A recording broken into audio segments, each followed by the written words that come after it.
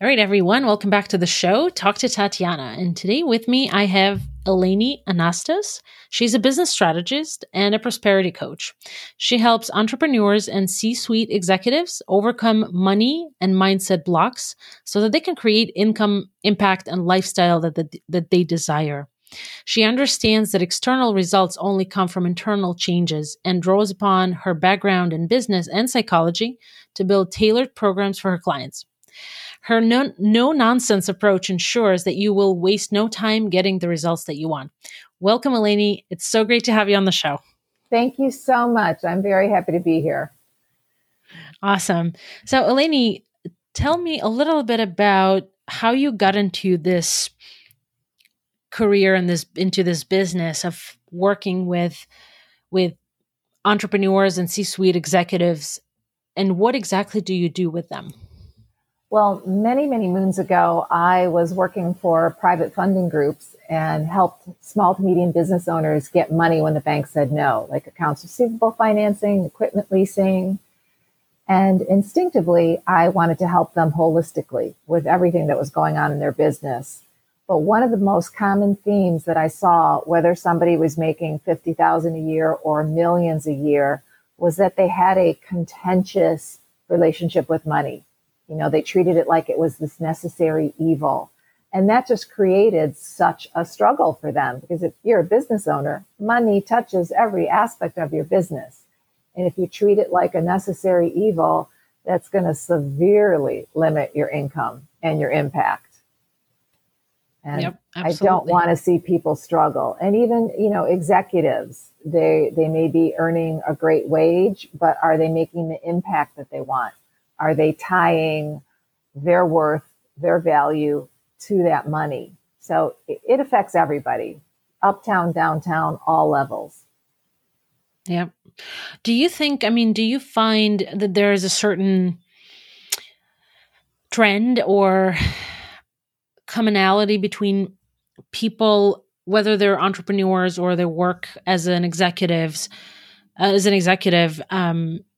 if there's a commonality between their approach to money and like where they struggle with? So let's say, they have, they're struggling with this concept and or managing it and treat it as a necessary evil. But have you noticed any commonalities between people in terms of what they think and how they approach and how you can change it? Absolutely. I've seen commonalities across the board, and that's people giving money the power. They give their power away to money. And the reality is money is just a tool. Money's energy. You use it to exchange for services. But people are giving money their power. So whether you're in corporate and you're making that 6 or 7 figures, you're connecting your entire being to that number. Or that struggling entrepreneur who knows they're not charging what they're worth, they're connecting everything to the money, not realizing, I believe in the law of cause and effect. You are the cause, money is the effect. Now, I know right now with the insanity of the pandemic, countless people have lost their jobs, businesses have shut down. I don't mean anything like that. That's beyond your control. You didn't ask for it. I'm talking about the long game. If you're always struggling in some way or if you're always in debt, then you have to look in the mirror because something's going on between the ears, that you're the cause, money is the effect. I see. And how do you help people that you work with? How do you help them kind of get to know their money? Or like, what's the transformation that people experience?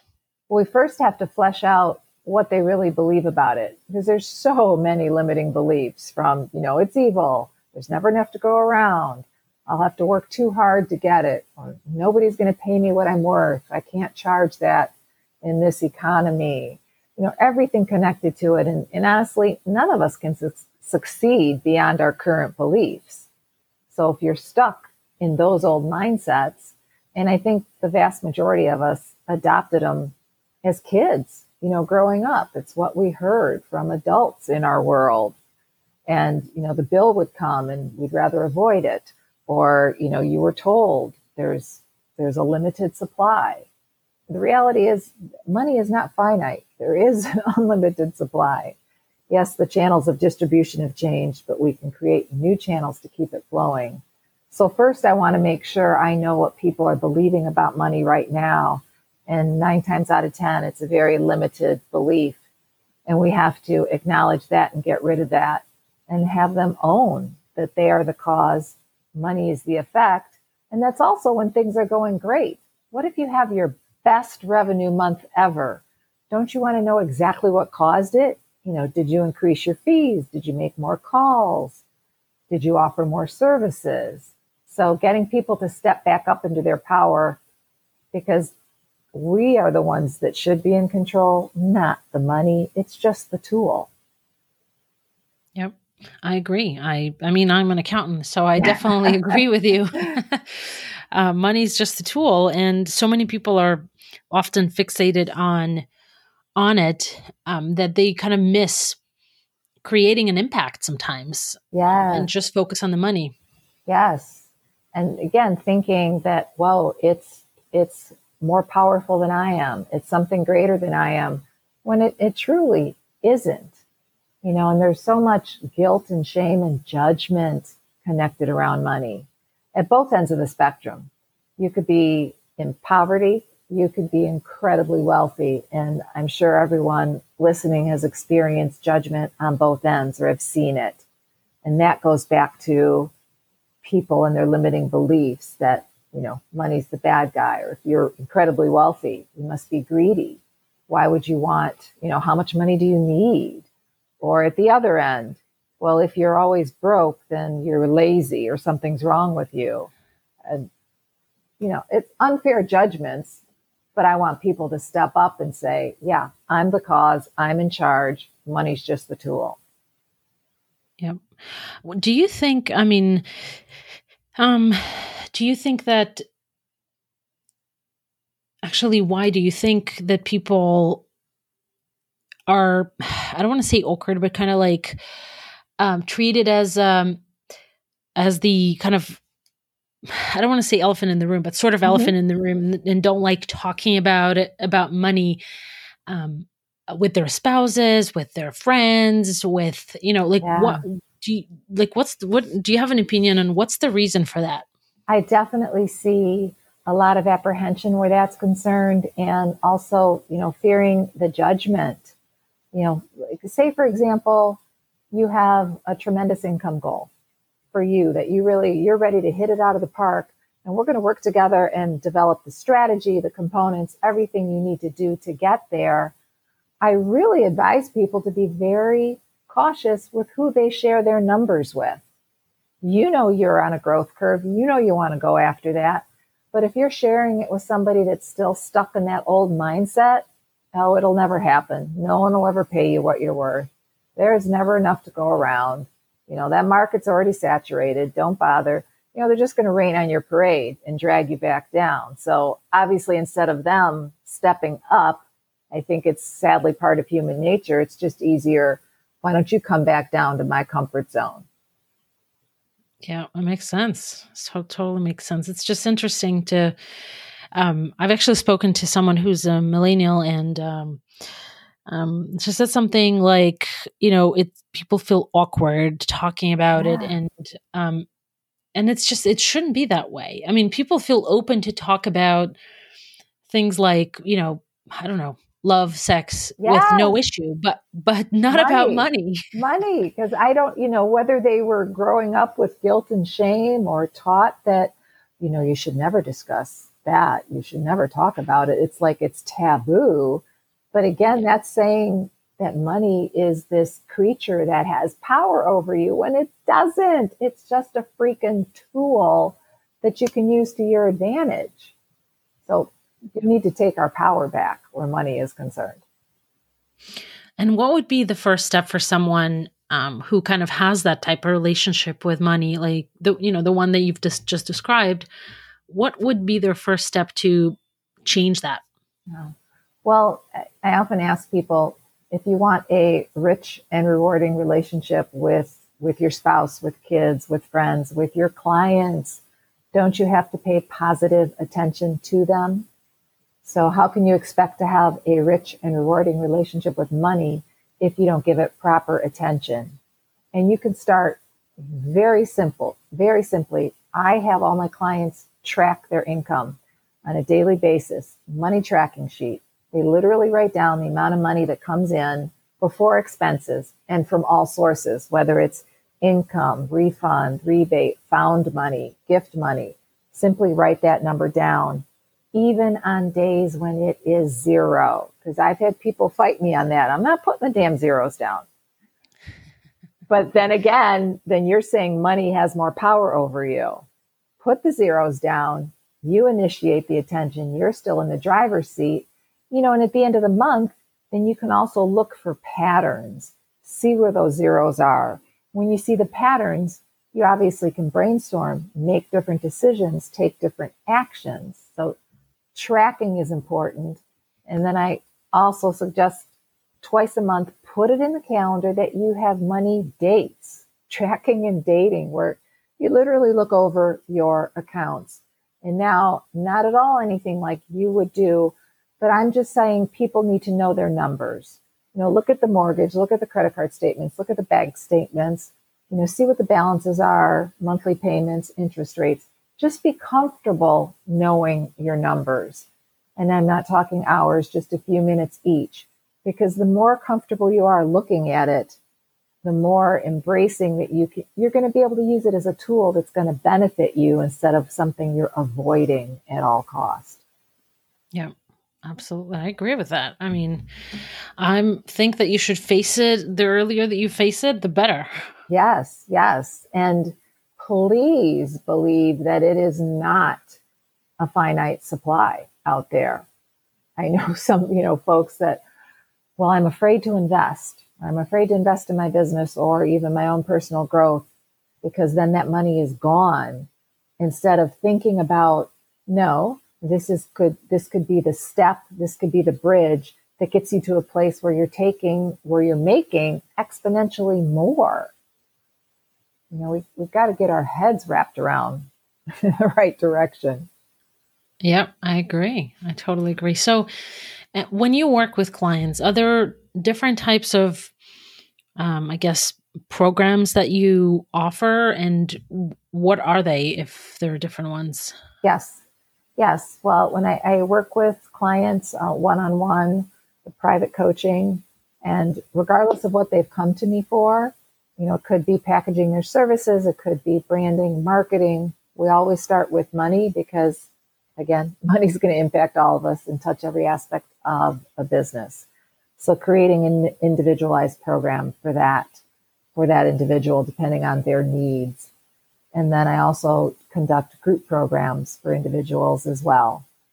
And money is always the common theme to a degree because, again, it impacts so many. And I also dive into how people are hardwired. Everyone has a money personality. And like any personality, if you will, we all have gifts and we all have challenges. So one of the first things I have any client do is take a money personality assessment. It's called Crack Your Money Code. And it determines how you're hardwired. And again, there's no one personality that's better than another at attracting the abundance. And like anything, we all have gifts, we all have challenges. But if you understand how you're hardwired, the awareness makes all the difference in the world in your decisions, in your relationship with money. Yep. I mean, this is great approach. I think knowing exactly how you are with money is probably like the best starting point, I think. Yeah. And again, it's not about guilt or shame. I've had people say, well, I want to take that assessment again. I want different results. Like, no, that's not how this works. Because again, you could be on opposite, there's 8 main money personalities. You could be on opposite sides of the spectrum from your partner or spouse or a business partner. And it's not that one of you is right and the other one is wrong. You have to have the awareness to know how you can best work together.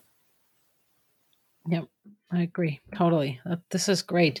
So let me ask you then, when you have started, like when you've worked with a client for some time on this, I mean, you said you have individual programs and as well as group programs. What could you paint a picture of someone who has gone through your program and has gotten has kind of made it to the other side? Oh, yes. What would that look like? What would that product, final product of a person looks like? Yeah. Well, how you do money is how you do everything. Actually, how you do anything is how you do everything. You know, there's always parallels. And I had a client, for example, extremely creative and talented entrepreneur. She really was gifted, but she was nowhere near making what she needed to make. She often wasn't making her monthly minimum payments for her bills, really struggling. And when she was introduced to me and we started working together, realized, you know, we unearthed that she had adopted all these beliefs watching her mom and dad struggle. And I mean, no disrespect. You know, they were lovely people. They were doing the best they could with what they knew and what they had. But when a bill would come in, it would be thrown down. We don't want to look at that. You could, you know, she said she could feel the anxiety, you know, feel the negative energy in the house. And I asked her how she was with presenting her fees to clients. And she was apologetic. Like she'd be talking about her program or her service to someone, and then she'd say, and the fee is, and then, is that okay? Like asking permission to be paid for her gifts. But we tracked it back to what she heard as a kid growing up. And when she realized that, you know, I helped her raise her fees, structured her program, her packages and services, and had her practice over and over again. One of my mantras is, when you talk about your fees, it should be the same energy as pass the salt. If you're at the dinner table and someone says, pass the salt, you don't like choke up going, oh my God, they're asking me to pass the salt. No, you just pass the damn salt. There's no big deal. I want people to have the same energy when they're talking about their fees. Like, and my fee is $1,000, and my fee is $10,000. And if you need to say it 1,000 times, walking back and forth in your apartment or your house, do it till it gets to the pass the salt stage. And I was so proud of her when she did this, because when she was stuck with that, oh, money's just this necessary evil, she was tolerating a lot of negative stuff in all areas of her life. She was dating people that did not respect her, did not treat her well, and her business was suffering. When she stepped up to the plate, was charging what she was worth, confidently stating her fees, she immediately started making 6 times what she was making in the months before. And months into that, she ended up meeting the love of her life, who treats her like gold and is now happily married. Nice.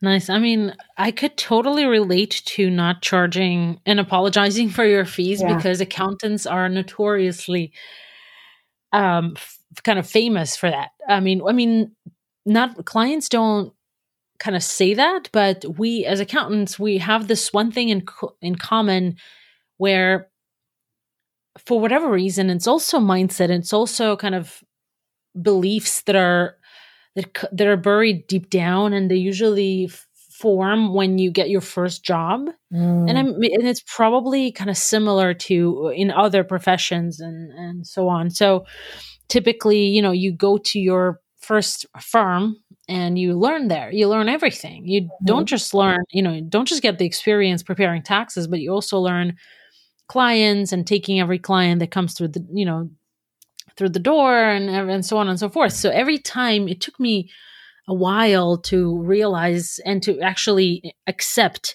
that every client is not a perfect fit for my firm, that I should stop apologizing for the fees and stop trying to make it work for every client that comes in. Yes.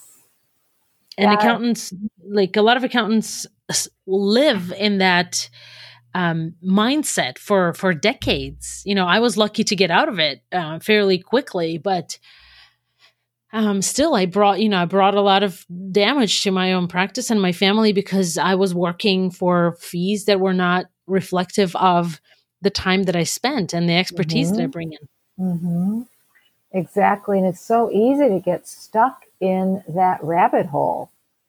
And especially because you hear, oh, nobody's going to pay you that. This is the standard, or this is what's going on in the industry.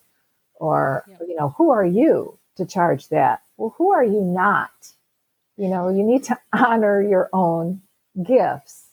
And like you're saying, you're not a right fit for everybody. I'm not everybody's cup of tea. That's great, because I know I'm somebody's cup of tea. It's all good. But tolerating less than you desire and deserve in any area of your life, including money, God, doesn't that just erode away? And time after time, I don't think it's a great way to exist. Yeah, I agree. And it's actually, I think it's a disservice, and I'm applying it to the accounting industry. Mm-hmm. It's a disservice to you as an accountant, but it's also a disservice to them, because when you undervalue yourself, you're then stressed out because you have a lot of clients for whom you have to do a lot of work in a very short amount of time. And it's just, there's no way to do that error-free, stress-free, with, and give you all the benefits that you have the right to in terms of your taxes or whatever it is that it may be. Yes. That's it. I appreciate that you said it's also doing a disservice, on the other side, because you could give it away. We've all given it away, our services at some point, and have ended up, getting frustrated or feeling the resentment, and that's going to take its toll one way or the other. So it does benefit. I mean, it's having boundaries too. And when we have boundaries, to me, a healthy boundary is supposed to benefit people on both sides. I agree. Absolutely. So kind of as a wrap up, I wanted to see if you can recommend someone to do one thing today to change their relationship with money. Obviously, they'll be able to find your information in the show notes and so on to connect with you and to crack your money code. I love the quiz style assessment.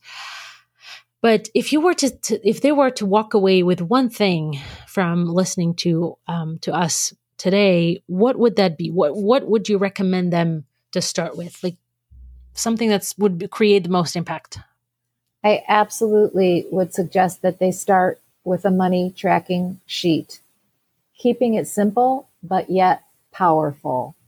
And don't be afraid to put the zeros down. We all have 0 days, because it still means that you're in the driver's seat, because you're initiating the attention with money. And that, I think, is the first step into taking your power back where money is concerned. Yeah, I agree totally. This is great.